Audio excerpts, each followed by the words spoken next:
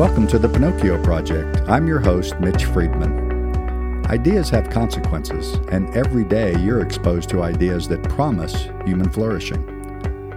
Our mission here on the Pinocchio Project is to equip you to examine these everyday ideas so that you can determine for yourself whether or not they deliver on their promises.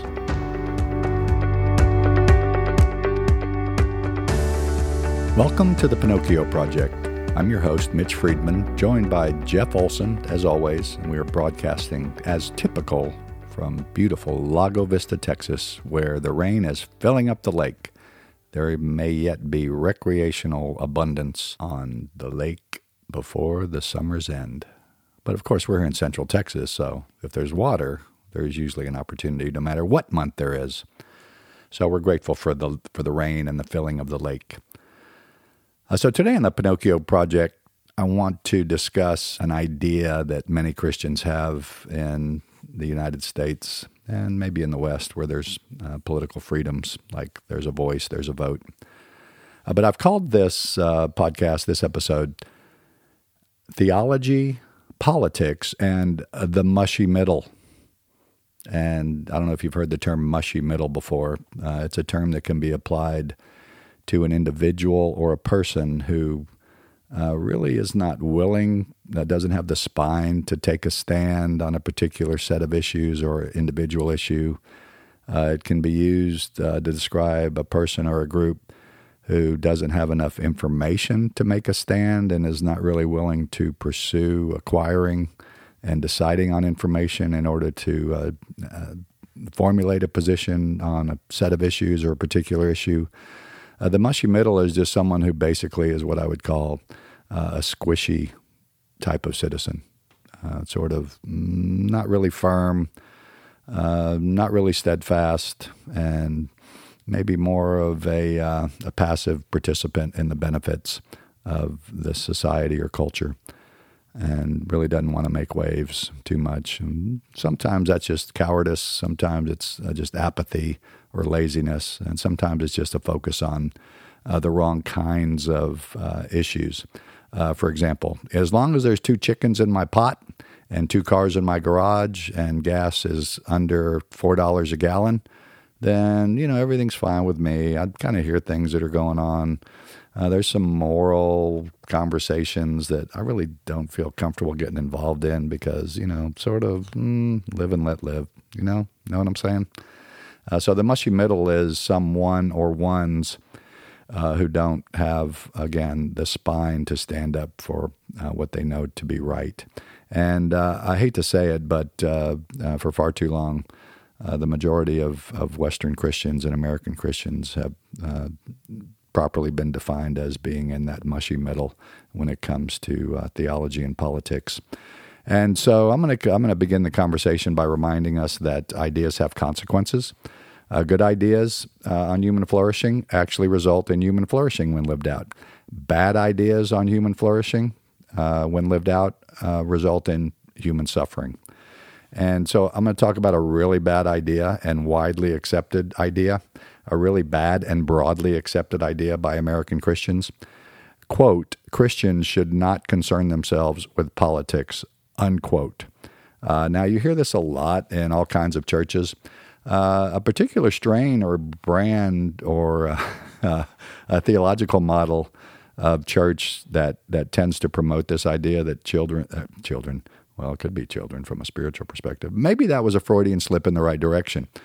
That have accepted this idea Christians should not concern themselves with politics. We would call them separatists, that a Christian's job is just sort of to kind of hunker down and live out their own Christian lives in the context of their own home or their own church context, and wait for the rapture bus to come and pick them up. So they're kind of sitting at the bus stop with their thumb out, waiting to be rescued from this dire, drastic place. And it is a dire and drastic place, but that means not that we should hunker down and isolate, but we should actually engage. That's quite biblical, by the way. But before we get to the biblical justifications of being involved in politics, let me just talk about the normative understanding of every citizen being involved in politics. So the word politics is a derivative from a Greek word Also derived from that word is the word polis, P-O-L-I-S, which is sort of the whole collective involved in the life of a nation or a city. So polis, from the Greek, is a corporation or a collective of citizens who all participate in its government, in its religious cults and beliefs, its defense, its economic welfare, and who also obey its sacred and customary laws. So from a normative perspective, the typical understanding of a citizen in a city or a nation is that someone who participates in government, in the religious life, and the defense of, and the economic welfare of that particular city and nation. So just from the general perspective, we understand that a Christian has a dual citizenship.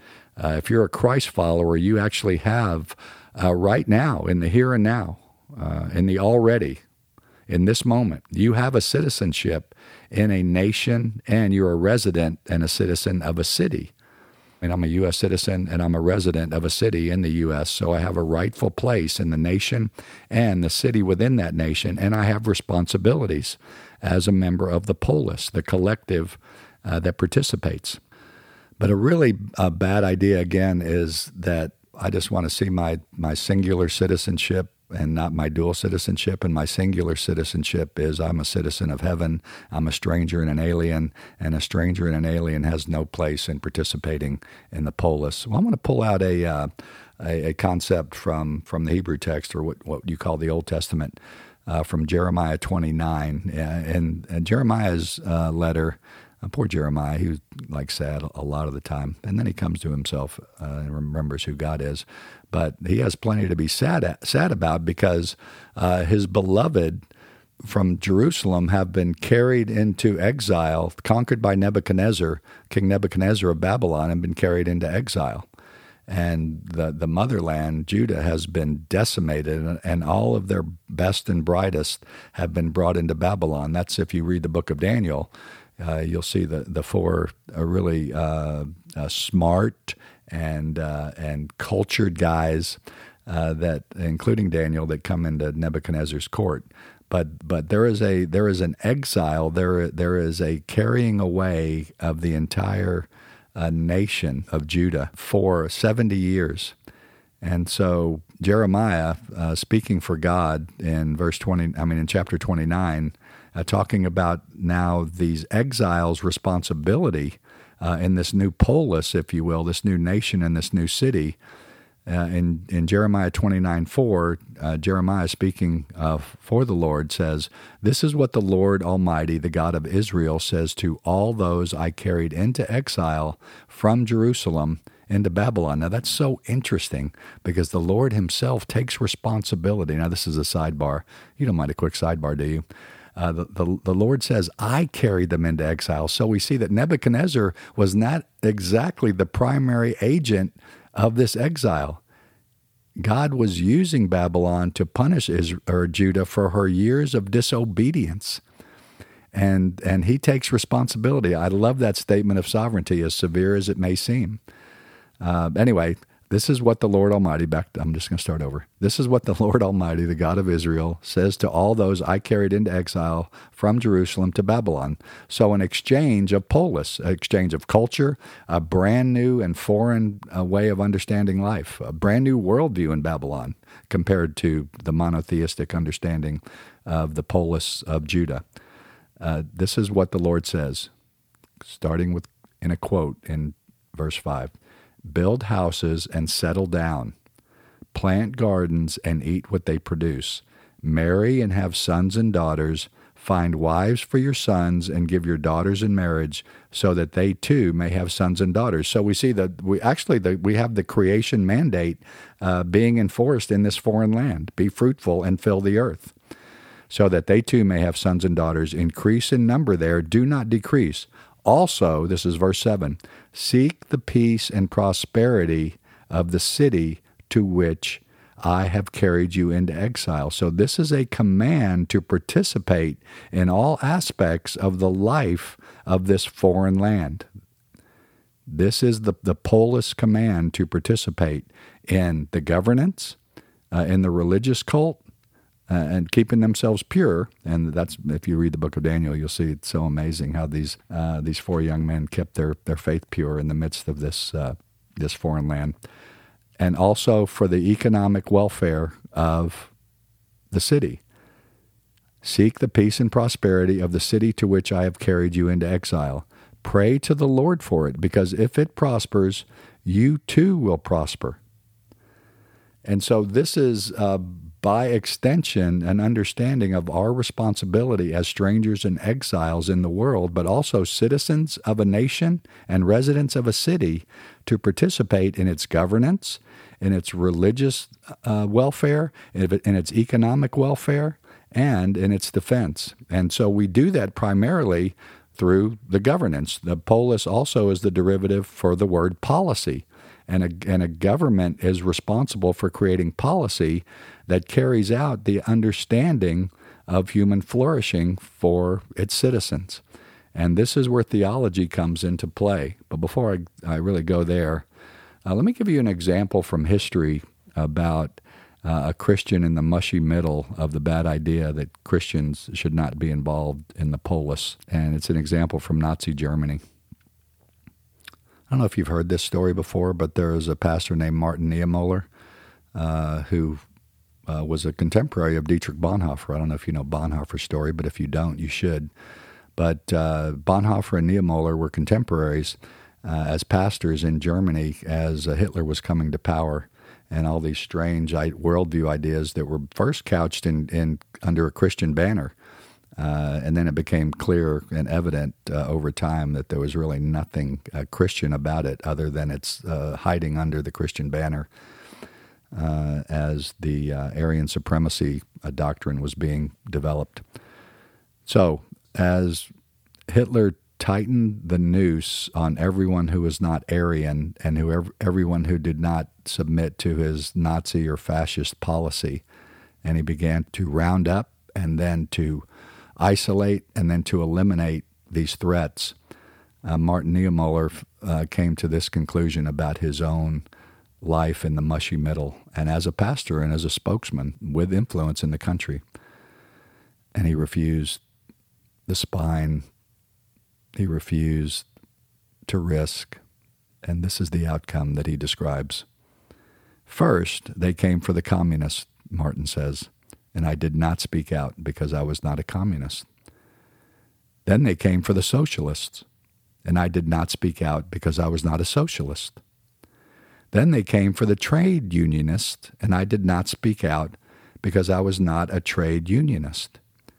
Then they came for the Jews. I did not speak out because I was not a Jew. Finally, they came for me, and there was no one left to speak. So this is a sobering and really potent reminder that the mushy middle is no place for a believer in the polis, especially in the face of immoral policymaking, of tragic policymaking, where what it means to be human is being degraded and redefined, and the outcomes are horrific and continue to influence generation after generation. So let me move from Nazi Germany to the street where you live and the schools for your kids and the gas station on the corner and the place where you work. And I call this more Christians in the mushy middle of this bad idea to not be involved in the polis. This is, again, the example, and then maybe it's reflective of your own behaviors and your own life in the mushy middle. I'm gonna recast Martin's cadence and style of writing. The first, they, and then the reality that he did not speak out. I'm going to put it in context of our own life in the polis of American life over the last several decades. First, They legislated God out of the public square. And we did not speak out because we could still go to church. Then they insisted on freedom from sexual repression. And we did not speak out because we believe in live and let live. Then they separated sex from childbearing. And we did not speak out because they said the pill was the answer to the problem of overpopulation. Then they legalized destruction of children in the womb. And we did not speak out because Christians shouldn't get involved in politics. Then they redefined marriage. And we didn't speak out because SCOTUS had spoken. That's SCOTUS, the Supreme Court of the United States. And we didn't speak out because SCOTUS had spoken. And hey, love is love, isn't it? Then they came for me and my children, and there was no one left to speak out for us. Those in the mushy middle, this last statement is here. They have come for you and your children, and they are separating you and from your children. And in my next episode, I am going to give clear example of how the polis is creating policy, and much of it has been enacted in our land, and the tragic stories are beginning to multiply. Let me put some biblical context to this. I know it feels a bit heavy, but I think that's probably okay. When it comes to being in the mushy middle, we see a rebuke from Jesus in Luke chapter 12, verses 54 through 57. And when I say mushy middle here, I'm talking about believers who are enjoying all the benefits of culture, but aren't willing to get involved, what it means to keep the polis healthy and speak up against immorality when governmental forces are at work in deconstructing what it means to be human and proposing ideas that don't bring flourishing but bring suffering. Jesus says this. He said to the crowd, this is Luke 12, verse 54 and following through 57. He said to the crowd, when you see a cloud rising in the west, immediately you say, it's going to rain. And it does. And when the south wind blows, you say, it's going to be hot. And it is. Hypocrites, you know how to interpret the appearance of the earth and sky. How is it that you don't know how to interpret this present time? And here's the question that he's asking. Why don't you judge for yourselves what is right? Well, the implication is, once you know what's right, it's time to act on it. That's his whole conversation here. You know how to interpret the appearance of the earth and sky. How is it you don't know how to interpret this present time? Judge for yourselves what is right. This is a strong statement with strong medicine from Jesus. Those of us in the mushy middle, we just stay kind of at the, hey, how's the weather level? As long as everything else is going okay. And either refuse to engage and understand what's going on in the polis, or not willing to stand up against it and rock the boat. One more here I want to illustrate from Revelation chapter 3. This is rebuke number 2 of the mushy middle. Starting in verse 14 of Revelation chapter 3. If you know chapters 2 and 3 of the book of Revelation, as the book opens, this is Jesus' letters to the 7 churches on this whole circular route of Asia. This is the last church that the Lord addresses, the church in Laodicea. Verse 14, to the angel of the church in Laodicea write, these are the words of the Amen, the faithful and true witness, the ruler of God's creation. I know your deeds, that you are neither cold nor hot. I wish that you were either one or the other. So, because you are lukewarm, neither cold nor hot, I am about to spit you out of my mouth.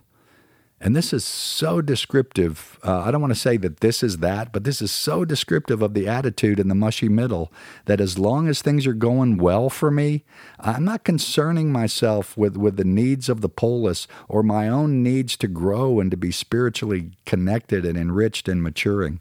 It's just so indicative of the psyche that says, as long as I have everything I need and I can show it off, I'm good.